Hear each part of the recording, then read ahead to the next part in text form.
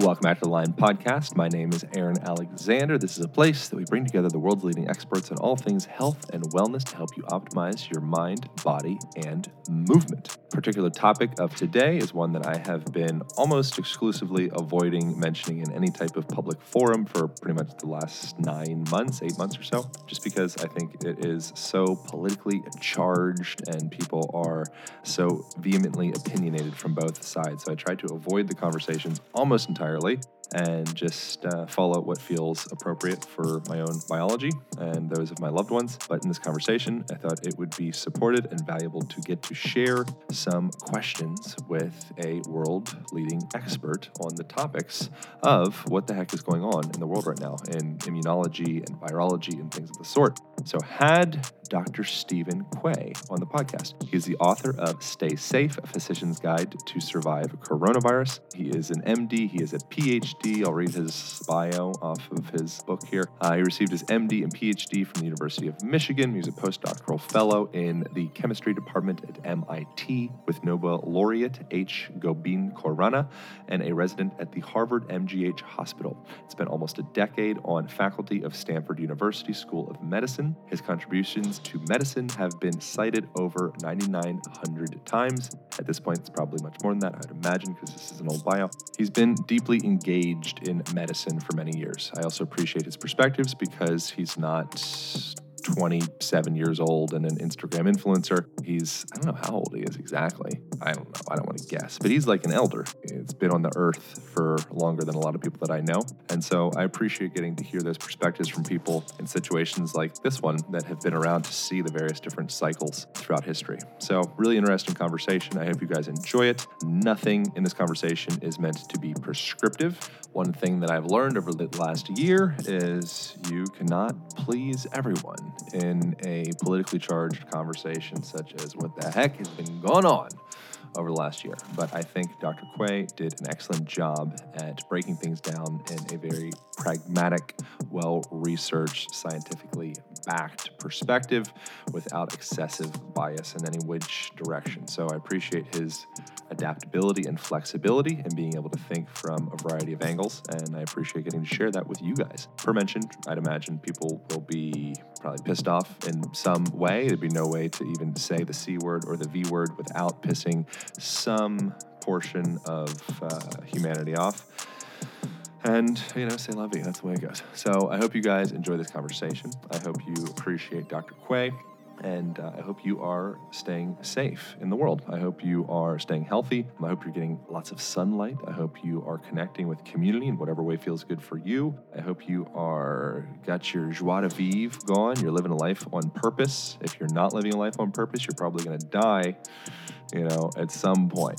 Statistically speaking, there's a high probability chance that you will transition out of this body at some point. So why not start living your life on your own mother-flipping terms today? Start investing yourself in things that you are passionate about. YOLO. All right. Thanks for sharing with friends, sharing with family. Thanks for reviews on whatever the freak you are listening to this on. And thank you for doing you. Here we go. Back to the scheduled programming with the good physician scientist, Dr. Stephen Quay. Pow.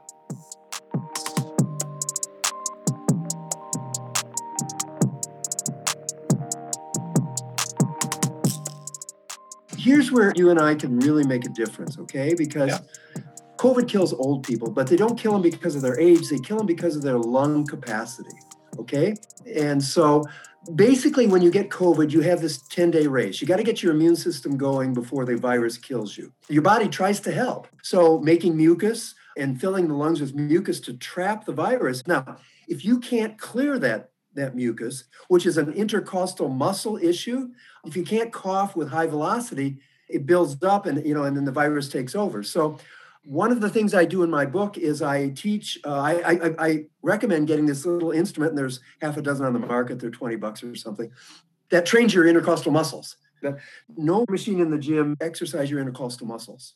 Even doing aerobics, you're breathing against zero resistance.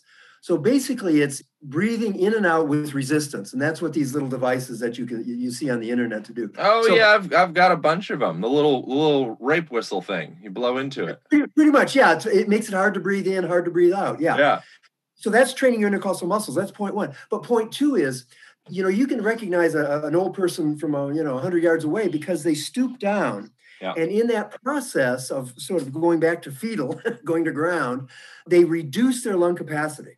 So if you do a chart, I do a chart in the book of age versus lung capacity, you lose about 40, 50% of your lung capacity by the time you're 70 or 80 years old. And so that's reversible with a yoga-based process. So to the extent that you can put a video together to teach people how to really expand their lungs and get it back to where they were at age 40 or something like that, you will save lives.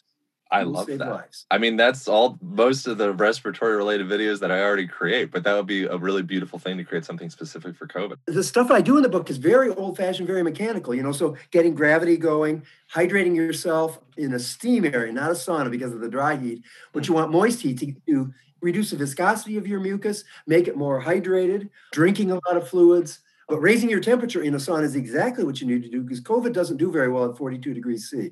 Yeah. So I had COVID maybe a couple months ago. And wow. So one of the things that I was doing was exactly what you're describing, which was, I think, just following my own kind of intuition. But I was doing a lot of massage and around my ribs and intercostals and doing a lot of breath practices and doing a lot of like extended exhalations and breath holds and then big breath, respirating back in through the nose and just trying to clear myself out the best that I could. And I mean, here I am. So, I mean, I'm not sure to what level, but you're saying that's actually very helpful to really work on respiratory efficiency. It absolutely is. And it's a difference between life and death for somebody who's over 60, let's say. If they're not a true yoga practicer their whole life, they're going to have a 40% reduction in their lung capacity and about a 50% reduction in the velocity that they can cough. Were you coughing up a lot of stuff, I assume, or? I didn't have a big cough. There was 2, maybe 3 days where the first thing in the morning I had phlegm that had like a little bit of blood in it, which was kind of curious to me. And I had a lot of heat in and around, essentially felt like my trachea. And so I felt like there was definitely like warmth in and around from like my Adam's apple down to the bottom of my sternum. And that was kind of the sensation that I had. I was beat, tired for 36 hours. The first 36 hours, I just slept. I never got out of bed. I mean, I got out of bed a little bit. I pooped, I think, at one point, but that was the extent of it. And then I had this drained battery sensation for about probably like 18 days or so. And it was kind of this question of like, am I healthy? Is this what healthy is? I'm not sure. But the actual respiratory symptoms lasted for me maybe 7 to 11 days. Okay, that's exactly right. And by 10 days, your immune system usually catches on and you take care of it and it goes away. So, yeah. So what are some of the mechanical things that you would recommend? In the book, I talk about the body's response to an infection in the nasal passages is to produce mucus and physically trap the virus particles. But the same thing happens in the upper and lower airways. So if that's happening, that's a good thing for your body. But what you want to be able to do is clear it out. The body wants to make it thicker, and what you want to do is make it thinner to make it easier to cough. So hydration from the outside, which is getting 100 ounces of water every 24 hours, just as much as you can do, so that your urine is absolutely white. There's almost no yellow whatsoever.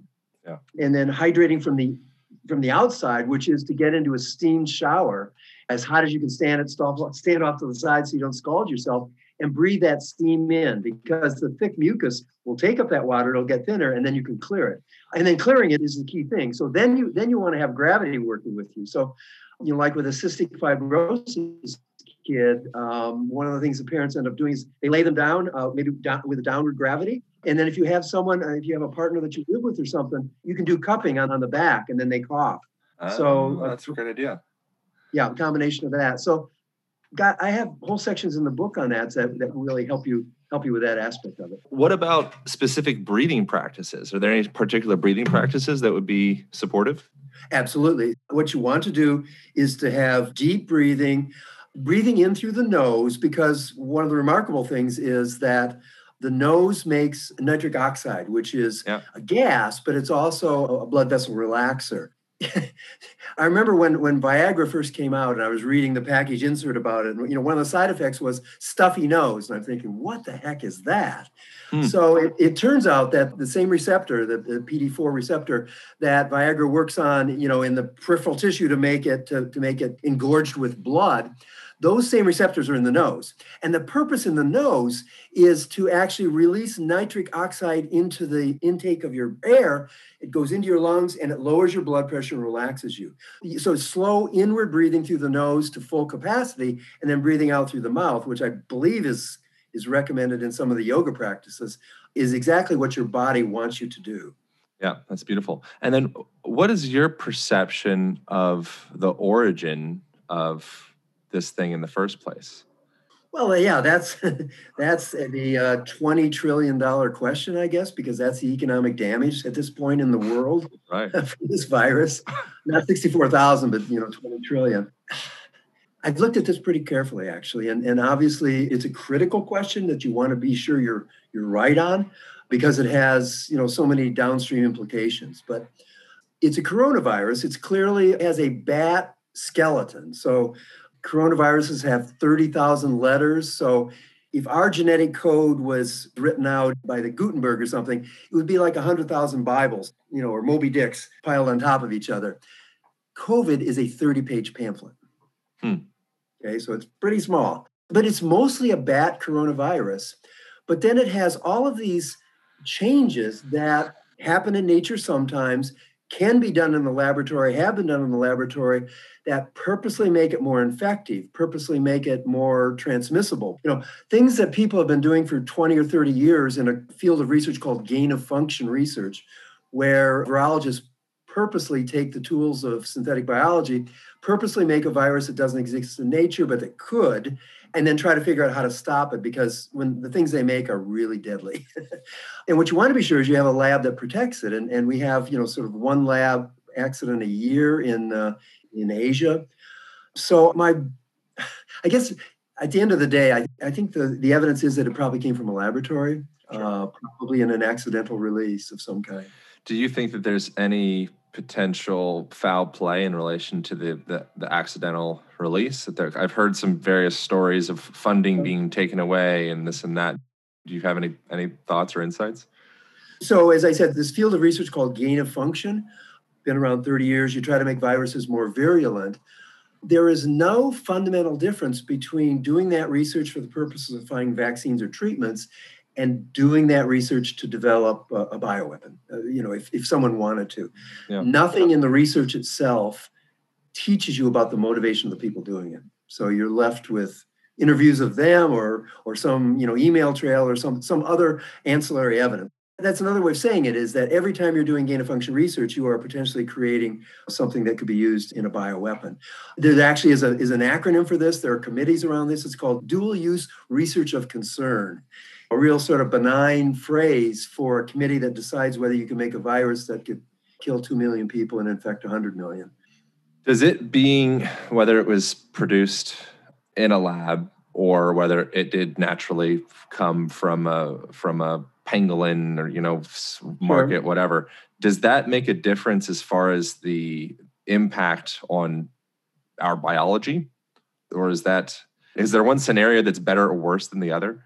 So one of the remarkable things about this virus, the way I looked at it was to say, okay, SARS-CoV-1 happened in 2004. There's a Middle Eastern virus, MERS, that came out in 2013-14. It went from bats to camels to humans. There's a bat to pig infection. And these three infections are fully understood. Everybody agrees they're what's called a zoonosis. So it's from an animal to a human transmission. So you look at patterns there and you look at COVID too, and you say, what's the same and what's different? So in SARS-CoV-1, when the virus first jumped into humans, it only had about 14% of the changes it needed to become an epidemic in humans. So it would jump into a human, the human would defeat it, it'd go back into this case, it was civet cats. It looks like it spent about a year or two doing that, going from 14% up closer to 100% before it finally had all the tools it needed to infect humans. Here, 99.5% of all the changes that could be useful in humans were present in the first patient. So nature usually practices this sort of thing a great deal. So that's a sign that it wasn't practicing in the world. Because the other thing you look at is in SARS-CoV-1, There's evidence of the virus before the epidemic. So one of the classic things to do is an epidemic happens, you go into that area and you go in the refrigerator of all the hospitals and you look at blood from people in that area for the last 12 to 18 months. What you see is 4 or 5% of them have evidence of having had that infection before it was an epidemic. It's called seroconversion. So you go into Wuhan, you go into China, and there's 2,000 samples that I've been able to find with zero evidence of this virus ever being in a human before December 2019. How much flack have you had on having opinions about all this stuff? Well, I have 300 publications. I've been cited, 10,000 times in the literature. I taught at Stanford for 10 years, so I was real hardcore academic before I went into biotech. I'm having a lot of trouble getting my papers published around this. It's a crazy thing, man. I'd always kind of deemed myself, I think, ignorantly liberal, Democrat, like all of those words. I was like, I think that's me, like whatever's free love, support homosexual, like what, like, I want equal rights. Like it seemed like that was where my mind was. And then since this, all of a sudden my mind has transitioned more into just questioning my political beliefs in the first place. And that, freedom of speech is becoming challenged more than I've ever witnessed in my lifespan. Have you ever seen a moment in your lifespan that freedom of speech was more kind of on the chopping block? No, I'm probably twice as old as you are, but apparently this is very similar to the McCarthy years, where people in Hollywood were dragged into Congress. They lost their jobs, their careers and things simply because they were a member of the American Communist Party, which is a legitimate thing. We're a country where if you want to be in a political party that is socialist or communist, you get to do that. I would hope you wouldn't get a majority of the votes, because I think some of those governmental systems are dangerous. But no, and it's a very interesting time because, of course, as you and I did grow up, as the internet took over more and more of our lives, the Twitter version was that it was going to liberate. It was going to be completely free. Nothing could stop you on the internet. It was developed by the military to prevent a nodal loss. So if someone took out one building's servers or something like that, the internet would just go around it and you could continue to communicate. That was his fundamental starting point. And now to see that because a few companies have such control over the public square effectively, their censorship is dangerous to me.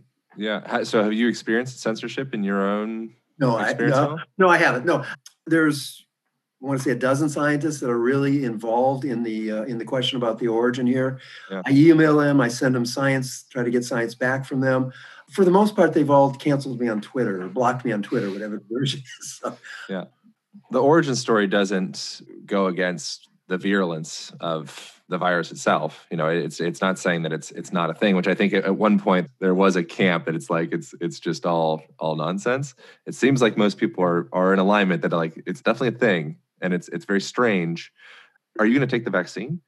Yes, I will. I have a preference. I have a preference to the Pfizer one, which is slight, but Aaron, I think we're going to end up in the next 6 months with, look, when 911 happened, and I've been running public companies for 30 years. So you have to go to New York City to get your money because that's where the money is. So after 911, there's 2,000 or 3,000 new people in the lobbies of every building in New York City looking at your ID to let you go in the elevator.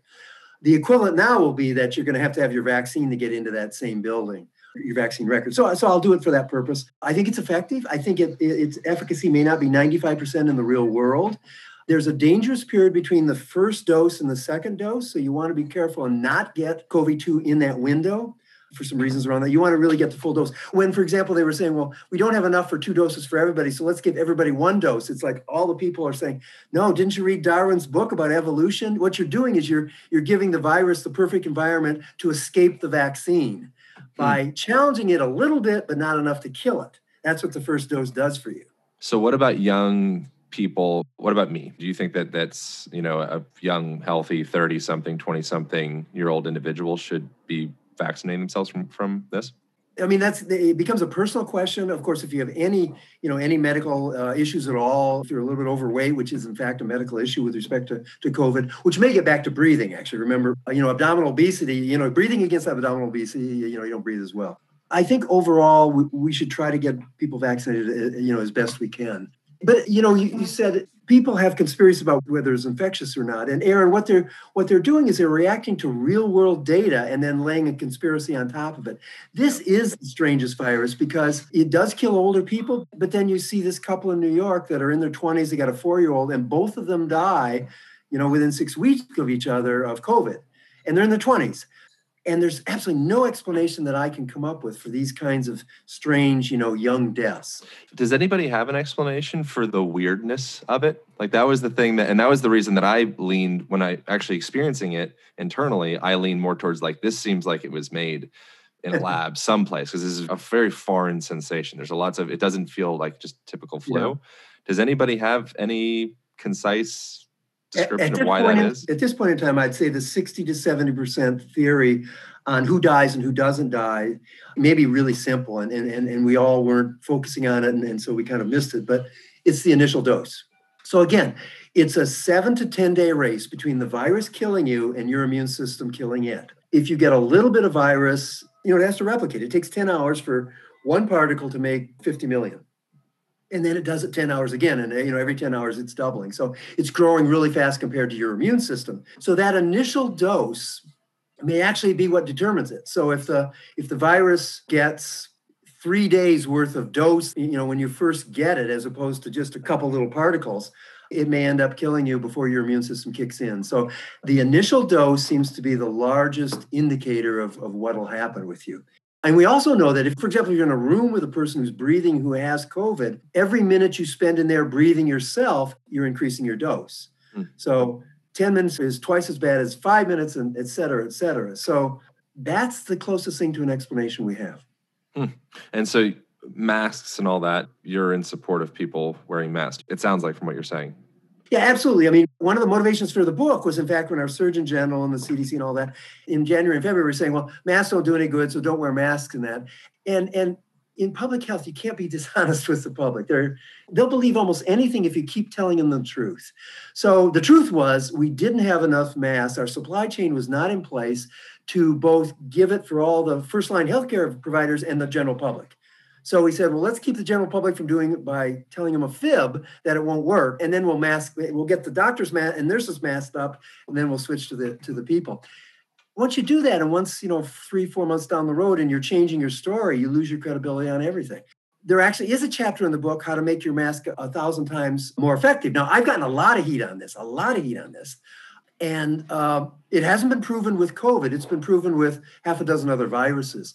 So if you take a cloth mask and you spray it with a salt solution, the salt dries, and then it's little tiny crystals that you can't even see, and the mask doesn't even feel different. But what happens is when a droplet of water with the virus hits your mask, it dissolves a little bit of the salt, and then the water evaporates. And so what happens? The salt inside that water droplet goes to, infinity in terms of its concentration. You end up like the Dead Sea or like Great Salt Lake in Utah, and the virus is destroyed. This is not my own work. This is a bioengineer from Canada. He wrote a beautiful, detailed science paper. Basically, he saved animals from deadly influenza by putting this salt-laden mask between influenza and them in a cage and that sort of thing. I got a lot of flack for that. But I still believe it. It hasn't been tested with COVID. Sounds brilliant. It makes a ton of sense.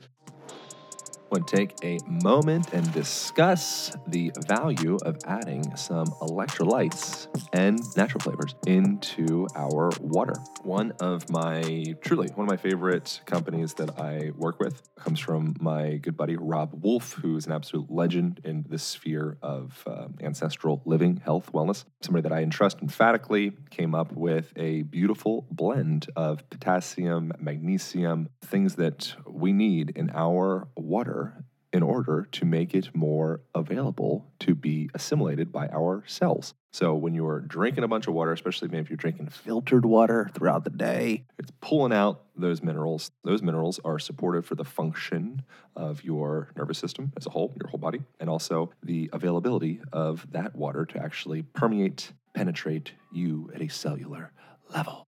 So something that I do to remediate that, actually I drink spring water as well, BTW, but I will also add some element into my spring water. And it's a great experience. And it makes me genuinely look forward to drinking water. So I'll fill up a big Nalgene bottle. I'll drop one of those elements in there, especially if I'm going to go for like a run or something. I'm going to be sweating a lot. And I look forward to drinking it. My favorite stuff is the cacao salt, which I find fantastic, but all their flavors are great. And you can get yourself a free sampler pack by going to drinklmnt.com/align. That's drink, DRINK, lmnt.com/align, and you will get yourself a free sampler pack of this stuff. You just got to pay $5 for shipping. They'll send it out to you. You get to try it. No strings attached. You're probably going to love it. If you do love it, you can get yourself some, and then they've got an amazing money-back guarantee. At this point, you're getting a free pack, so you probably already know whether you like it or not. But if suddenly you decide you don't love it, then they will send you your money back. No questions asked. No big deal.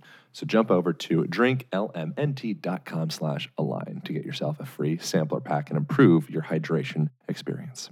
Also, would like to discuss the value of having a healthy gut biome. So we've heard a lot about how our mood, our cognitive function, things of the sort are in large part regulated by the gut microbes that are circulating inside our abdomen, inside our stomach, inside of our intestines.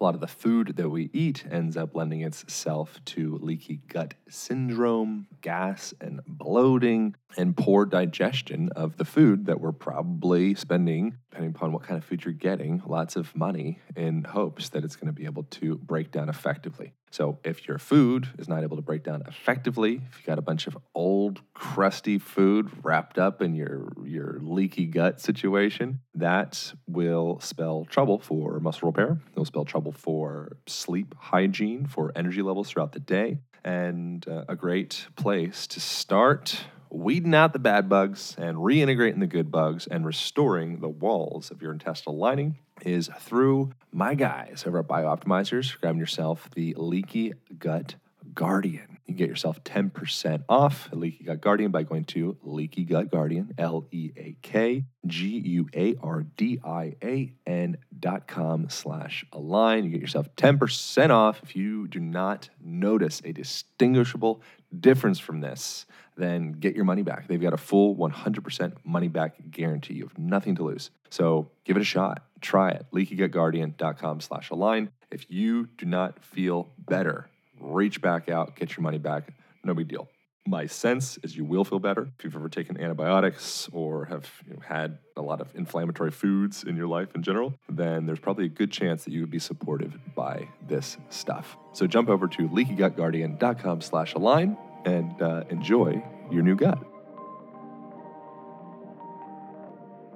I apologize in advance for probably asking such layman kind of dumb questions.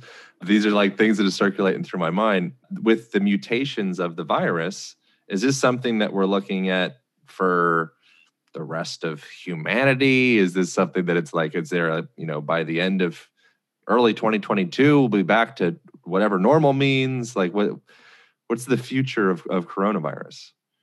This will go from a pandemic to endemic. So there are already 3 coronaviruses that represent about 1 out of 5 common colds that you have. They started, the first one was in Nebraska in 1936, and then there's a couple in England in the 50s. So 1 out of 7, 1 out of 5 colds that you get are a coronavirus. And that's what happened. They came into the population, and then they are now just part of the mix. Yeah. And this is going to be part of the mix for a century, for 50 years. What does that look like? What's the impact on the immune systems and at a cellular level or at an experience level this year to next year to the following years to come? Biologically speaking, not politically speaking. Oh, of course. So the most amazing thing is there was a wonderful paper that just came out a couple of weeks ago on antibody levels for those 3 coronaviruses that are common colds, when they appear in life and what they look like in that. By the time a population is 5 years old, they all have antibodies against those 3 coronaviruses that have been circulating for 50 years. That's where we're going to end up. Unfortunately, everyone has to either get it or get vaccinated. So we've got 7 billion people that we got to get this thing through. Then we'll drop into some version of the annual influenza, the annual other coronaviruses. So, and one of the amazing things is, almost no young people die of this. I think it's 4 people under 18 in the country or something like that the last time I heard. So if you get this before 5 years of age and then you have antibodies against it and it mutates and it comes back again, so you have a partial immunity the second time around, this could be extremely mild, or it could be somewhere between. It's about 2 to 3 times worse than the worst influenza right now. So it could be about like influenza or even less, where those old coronavirus, they're no different than a common cold.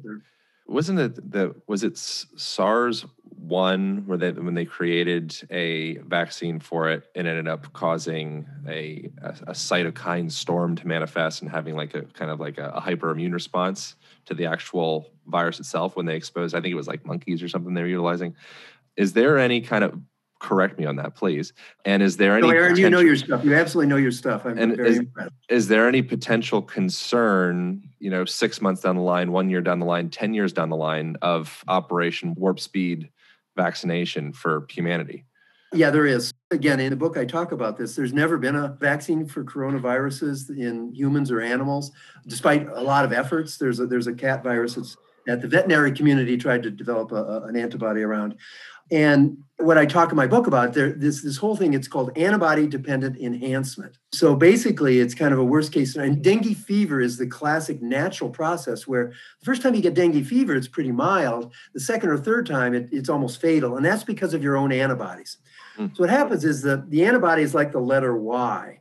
The top half is what recognizes the coronavirus, and the bottom half is available for interactions with the immune system in different ways. So antibody-dependent enhancement is a case where an antibody against this coronavirus then backs into an immune cell on the bottom end, and rather than the immune cell getting excited and making things to kill the virus says, oh, thank you very much for landing me on a new cell. It goes into the immune cell, and it replicates in the immune cell.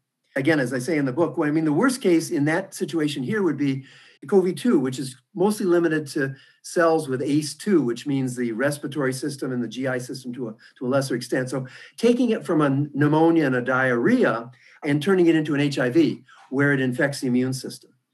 And, that would be horrendous. We have not seen, and I'm looking very carefully at it, because that's the case where you've vaccinated 100 million people and now they're sitting ducks for the next time the virus hits them. That's not a good scenario. I haven't seen it at all yet, so that's encouraging, but it's out there as a theoretical issue. Something that also comes to mind is looking at this specific, COVID is more of like, someone had the analogy of thinking of it as more as like herpes virus than just like a common flu, where it's something that could be you could have recurrent symptoms on an ongoing basis, respiratory issues or neurological issues or something of the sort. What are your thoughts on that? That's an important point, and I think there has been some discussion in the scientific literature around this, but so there are lots of different kind of viruses, and then they have sort of different fundamental mechanisms. So the herpes example is a virus that integrates itself into your genome, okay? So it's not just a one-time date, so to speak. It's a lifetime commitment. It infects a cell, and then it goes into the nucleus, and then it inserts itself into the DNA of the nucleus. This is why, in women who get a cervical herpes infection, that insertion process actually kicks off the start of cancer. And so cervical cancer from herpetic viruses is exactly that sort of mechanism. COVID-2 doesn't integrate. It was looked at, it was thought, somebody published a paper, it integrated, and that was wrong. It goes into the cytoplasm, not the nucleus. It does its thing. It makes progeny. It makes little versions of itself. And it probably doesn't hang around. I think that, so the people who have had COVID and then it's gone away and then it's sort of come back, there's 5 or 6 examples where they spend a lot of money to do some deep sequencing. And so far, it's always been a new infection. It's not been the same one sort of going underground for 2 or 3 months and coming back. It's got so many mutations that it couldn't have taken that path. Okay. So it doesn't hang around. Now, there's long haul COVID, which are the organ damage recovery issues, right, which is that's a whole separate can of worms. So what is that? What's the difference between someone that's in the long haul versus someone that's, asymptomatic entirely? Like, it's such a very fascinating pendulum.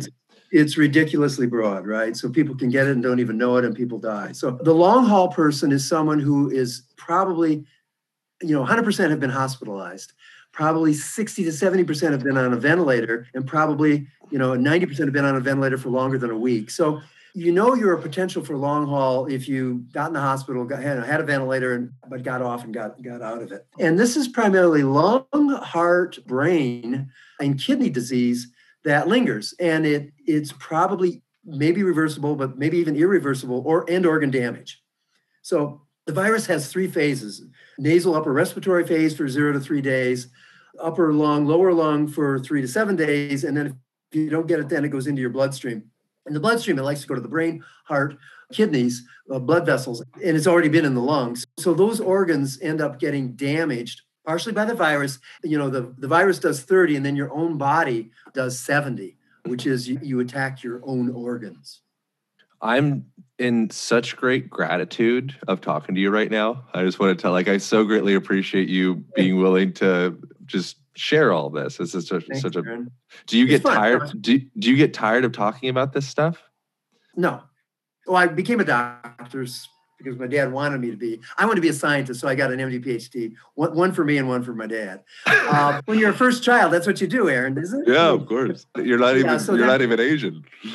Well, I may not be Asian, but everybody has kind of an Asian, Jewish mother. Somewhere in the mix there. Okay.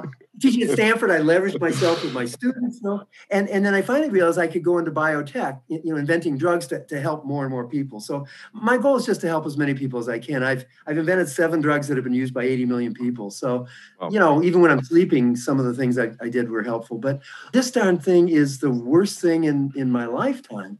Wow. And so, I want to bring to bear everything I know kind of to help folks. Do you see is there some 30,000-foot view that you could look at the COVID, this virus, as being a perfect part of the sequence of humanity?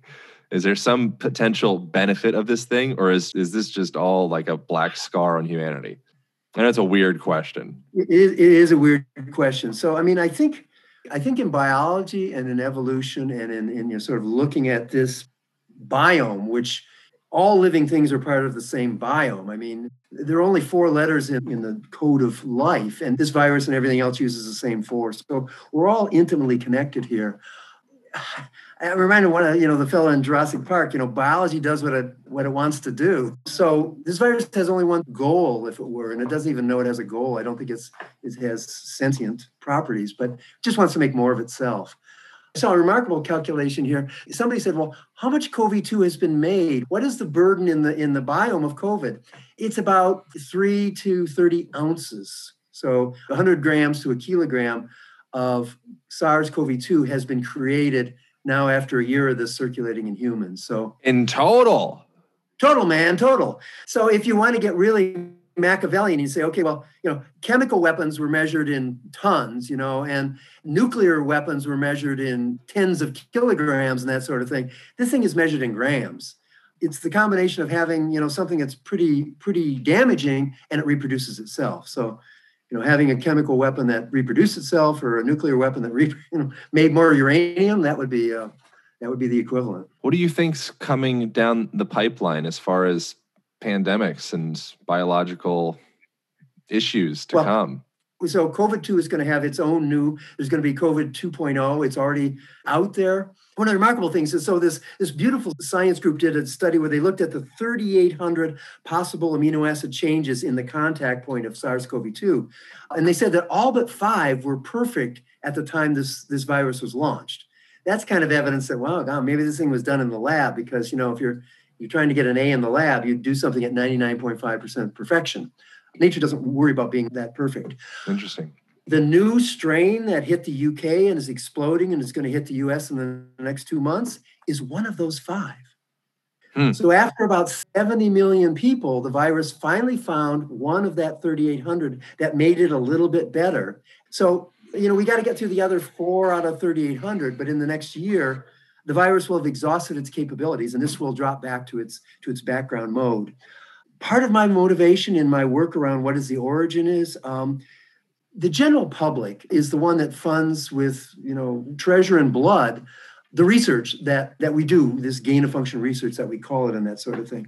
So I believe that the public is owed the chance to have a conversation around the benefits and the risks of doing this, and making a sort of a democratic decision about whether this is the right use of our money, whether it's too risky to be doing, and those sorts of things. So you are not going to get the virologists who love their toys to have a conversation around giving up their toys voluntarily. I get that.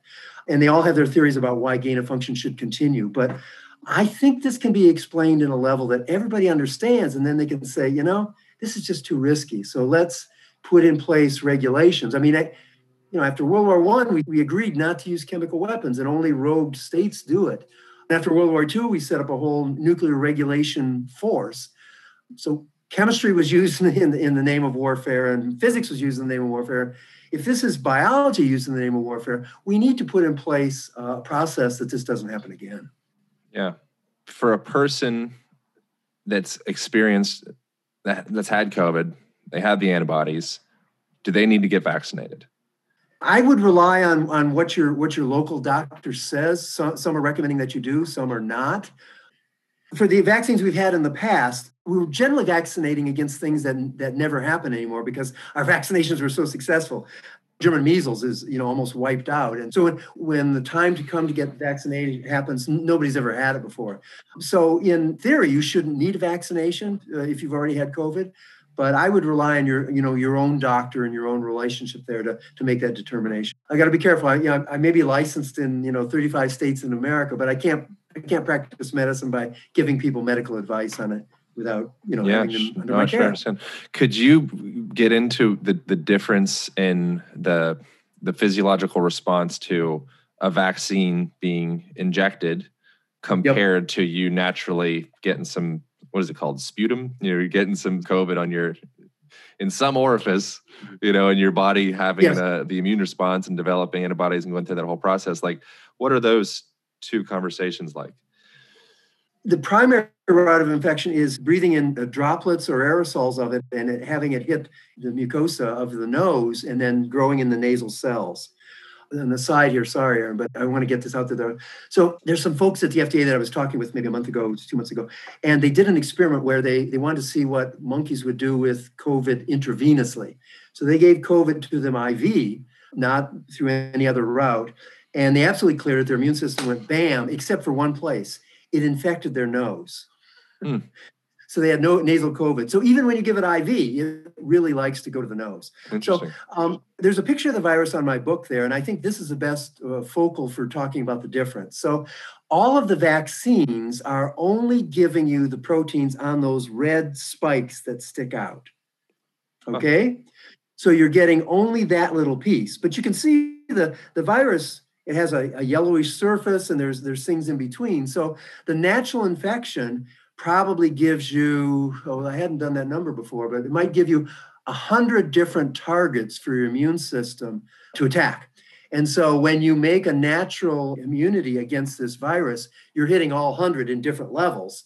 And because your antibody response, it's an iterative process. So it's so beautiful. So the antibodies that work the best during the infection as your antibodies are evolving, those become enhanced in the next round. So as the virus is growing, your antibodies are growing. Your first antibodies are not very good. And then the next day, they're a little better. And the third day. So between 7 and 10 days, you actually do your own internal evolution. And the antibodies you end up at 10 days are rock solid against the things that stop it the most. And again, it's not a science-based process. Your immune system just says, I'm going to make 1 million things, and whatever stops this virus, I'm going to make more of that one. And I'm not going to try to figure out what I'm doing. The beauty of it, it's very intuitive. So the immunity from a vaccine is not nearly as nice as your natural immunity. Okay. So if you had a choice and you're not going to end up having, say, like the long haul conditions or any kind of long-term issues from it, you would elect, if you knew you could bank 100%, this isn't going to kill me or cause any kind of neurological damage or heart damage or anything of that sort, you would elect to actually take the virus itself as opposed to the vaccine. Yeah. I was recommending, now no one asked me because I'm not in public health, and probably if I had been in public health where I had to sign my name on a policy, I might have been a little less cavalier. But I was proposing in late February and March that we have a process where everybody 50 and under just goes on with their life, and everybody 50 and over has the option of staying in place, working in place. We put in laws that people don't get discriminated if they want to stay home and try to work from home, or if they can't work and they need to get paid and all that sort of thing. we do that, and then we do that for 4, 5, 6 months, and then we see where we are. So, hindsight is 2020, and I have to be careful, patting myself on the back there. But when you looked at the data out of China, because that was based on a report of 60,000 people from China. Do I believe Chinese data? Yeah, I believe 80% of it. Like I believe 80% of everything. But their data was very clear that if you're under 50, this thing was not nearly as bad as influenza. If you're over 50, then it was worse than influenza. So draw a line at 50, 55, 45, whatever you want to do, and build herd immunity in a population that's going to survive. You're still going to lose people. I mean, we never talk about influenza, and we lose 200 kids a year, 200, 300 kids a year die in America. They just don't get in the news.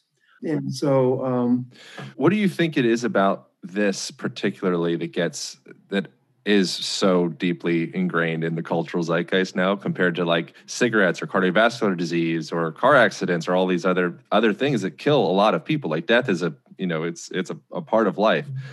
Not to take away from it, because it is weird and it is scary, but it's fascinating how we culturally shine the flashlight on a specific thing, and we're all in on this.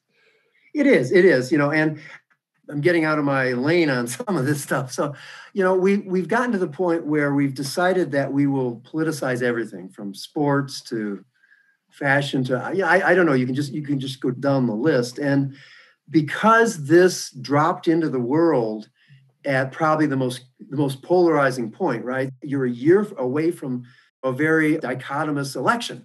And so anything that can be is dropped into one of the two camps and used, as a weapon or as a shield and that sort of thing. And so I think that became part of it, There's just simple things. So for 100 years in virology, in medicine, we've named diseases after the place they came from. So Lyme disease is an infection from Old Lyme, Connecticut.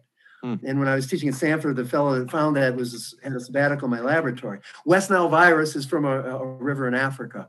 Legionnaire's disease was a group of legionnaires meeting in a Philadelphia hotel, and the air conditioning system had this weird thing that killed, I think, 20 of them or 30 of them, that sort of thing. So if you wanted to call this the Wuhan virus, because that's where it came from, it would have been perfectly A-OK for 100 years.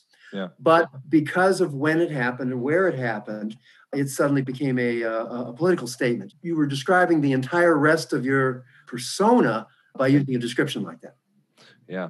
So why did you create this book? The key to me was in February and March, I was hearing disinformation, misinformation on the internet, like from the Surgeon General. And I said, this is not right. So I'm going to act like I'm talking to the patients that are in front of me across my desk in my office and giving them advice about what is this darn thing, what they can do before they get it, what they can do if they go in the hospital.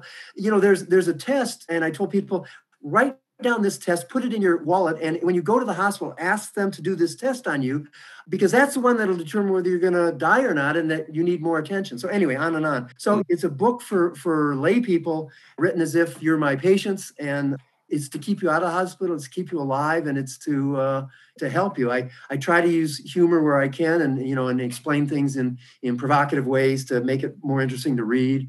All the profits from this are going to a veterans group that volunteers in COVID communities to help them. So That's an important point. So you buy the book. I think it's $4 on Kindle and maybe $14 on Amazon, and the profits from that go to this group.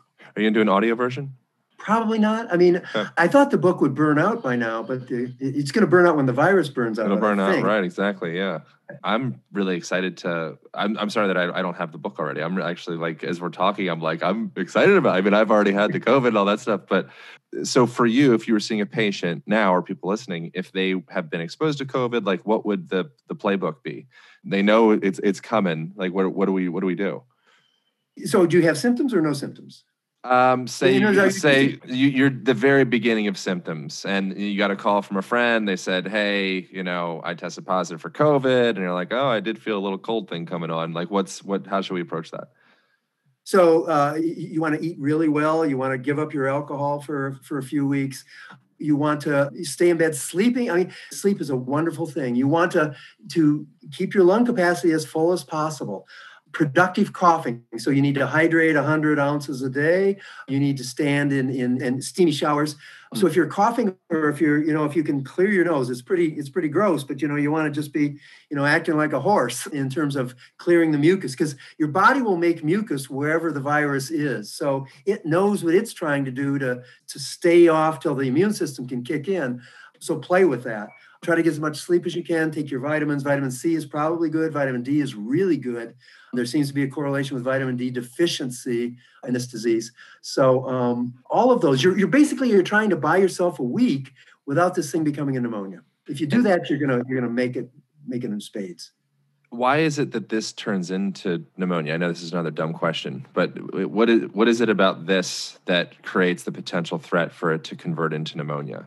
It's growing in your nose. It's growing in the back of your throat. Every 10 hours, it makes another 100 million copies of itself. We don't realize it, but we aspirate saliva a great deal.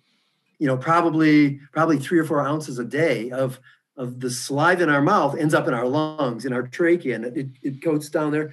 The little cilia that whip it out, and we swallow it then. So it's that process. It runs down your trachea, it runs down your bronchi, and all of those have this ACE2, which is the lock. So that spike on the cover of my book, that red spike is the key. It goes into the lock that's called ACE2. It opens the cell. 10 hours later, 100 million copies of itself come out.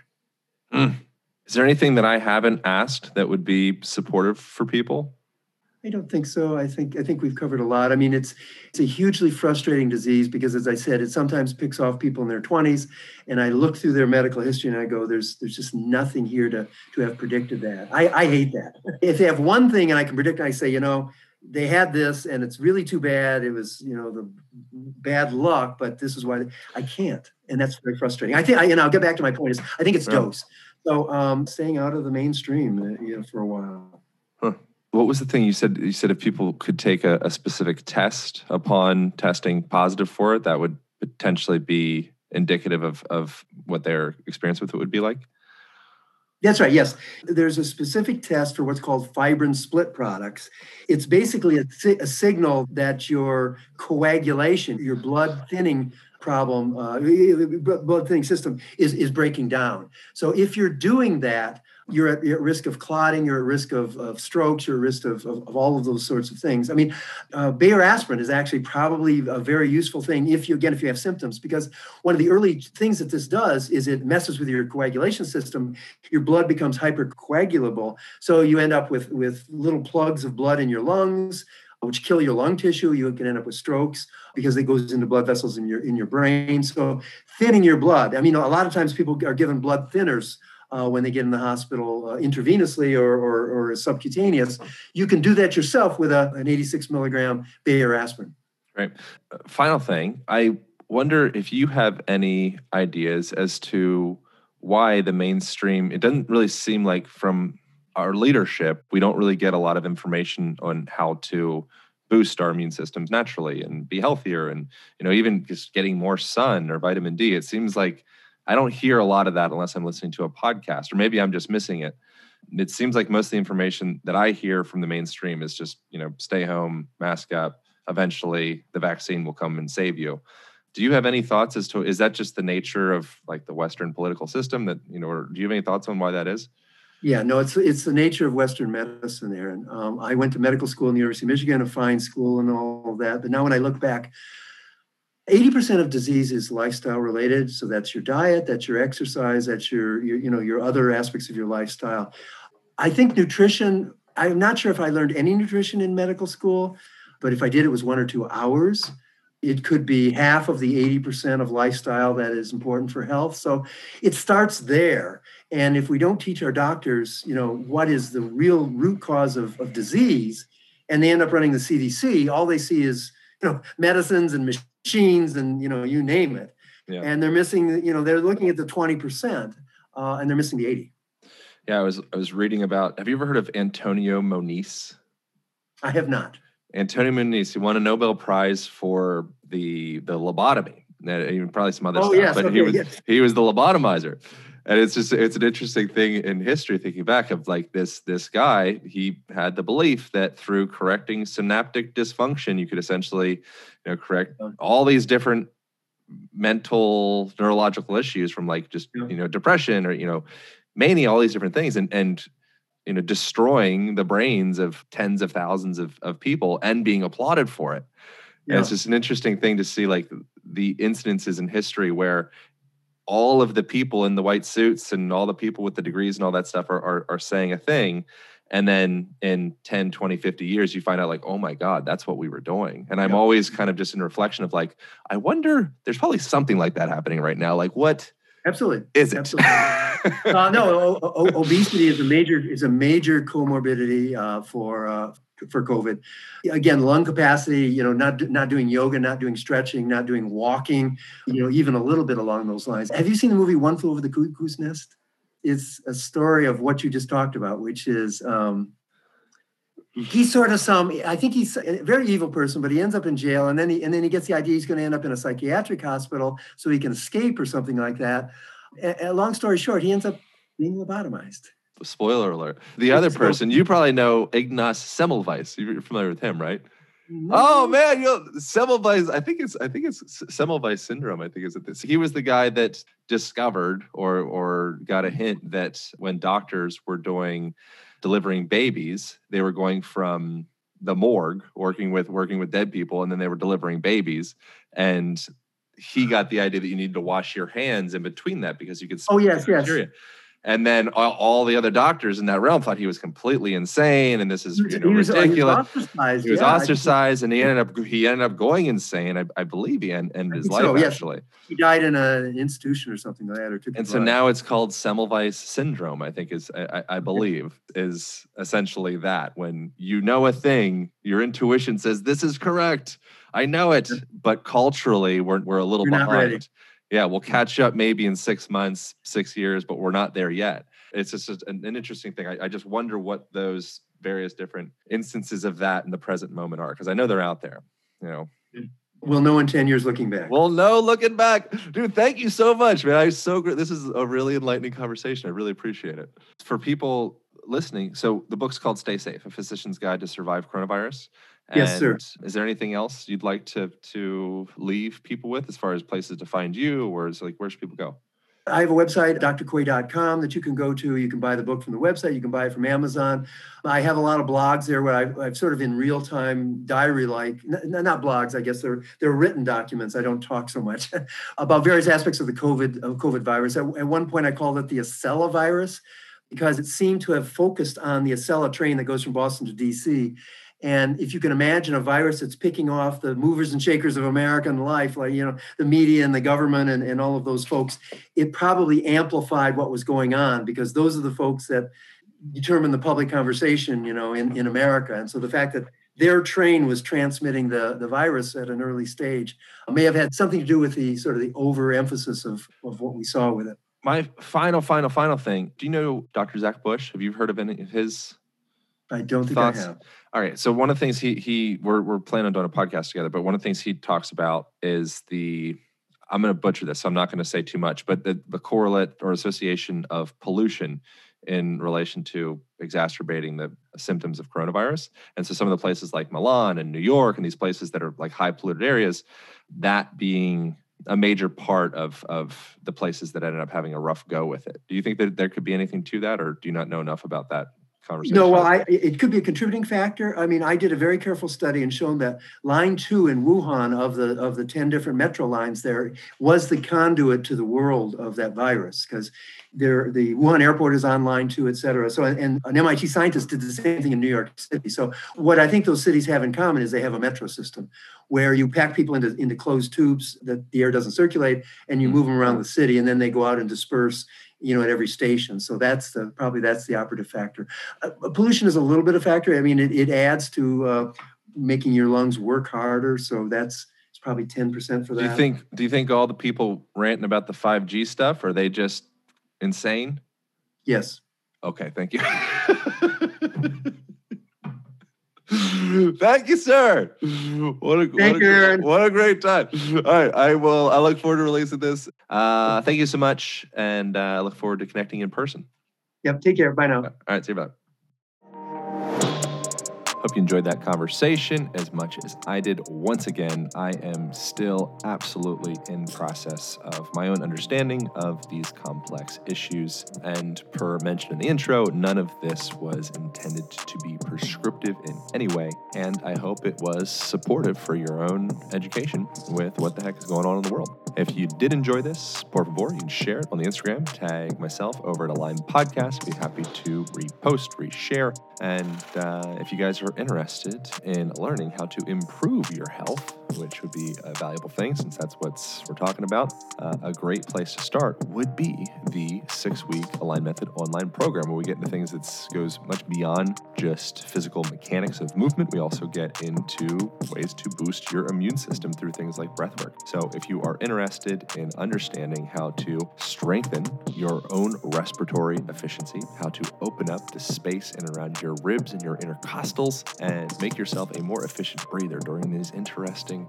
times, which, viruses or whatever or not, breathing more effectively is always going to be one of the most important things that we can do. It's associated to longevity, and it's just, it's going to make you better at everything. There's nothing that breathing is, it's the foundation of everything that you do, literally. So we get into that in the 6-week Align Method online program. That can be found over at alignpodcast.com/courses. That's ALIGN podcast.com/courses. And it is also on discount, which is very exciting.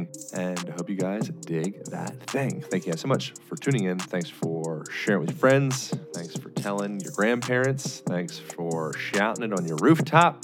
And I hope you enjoy the rest of your day. Bye.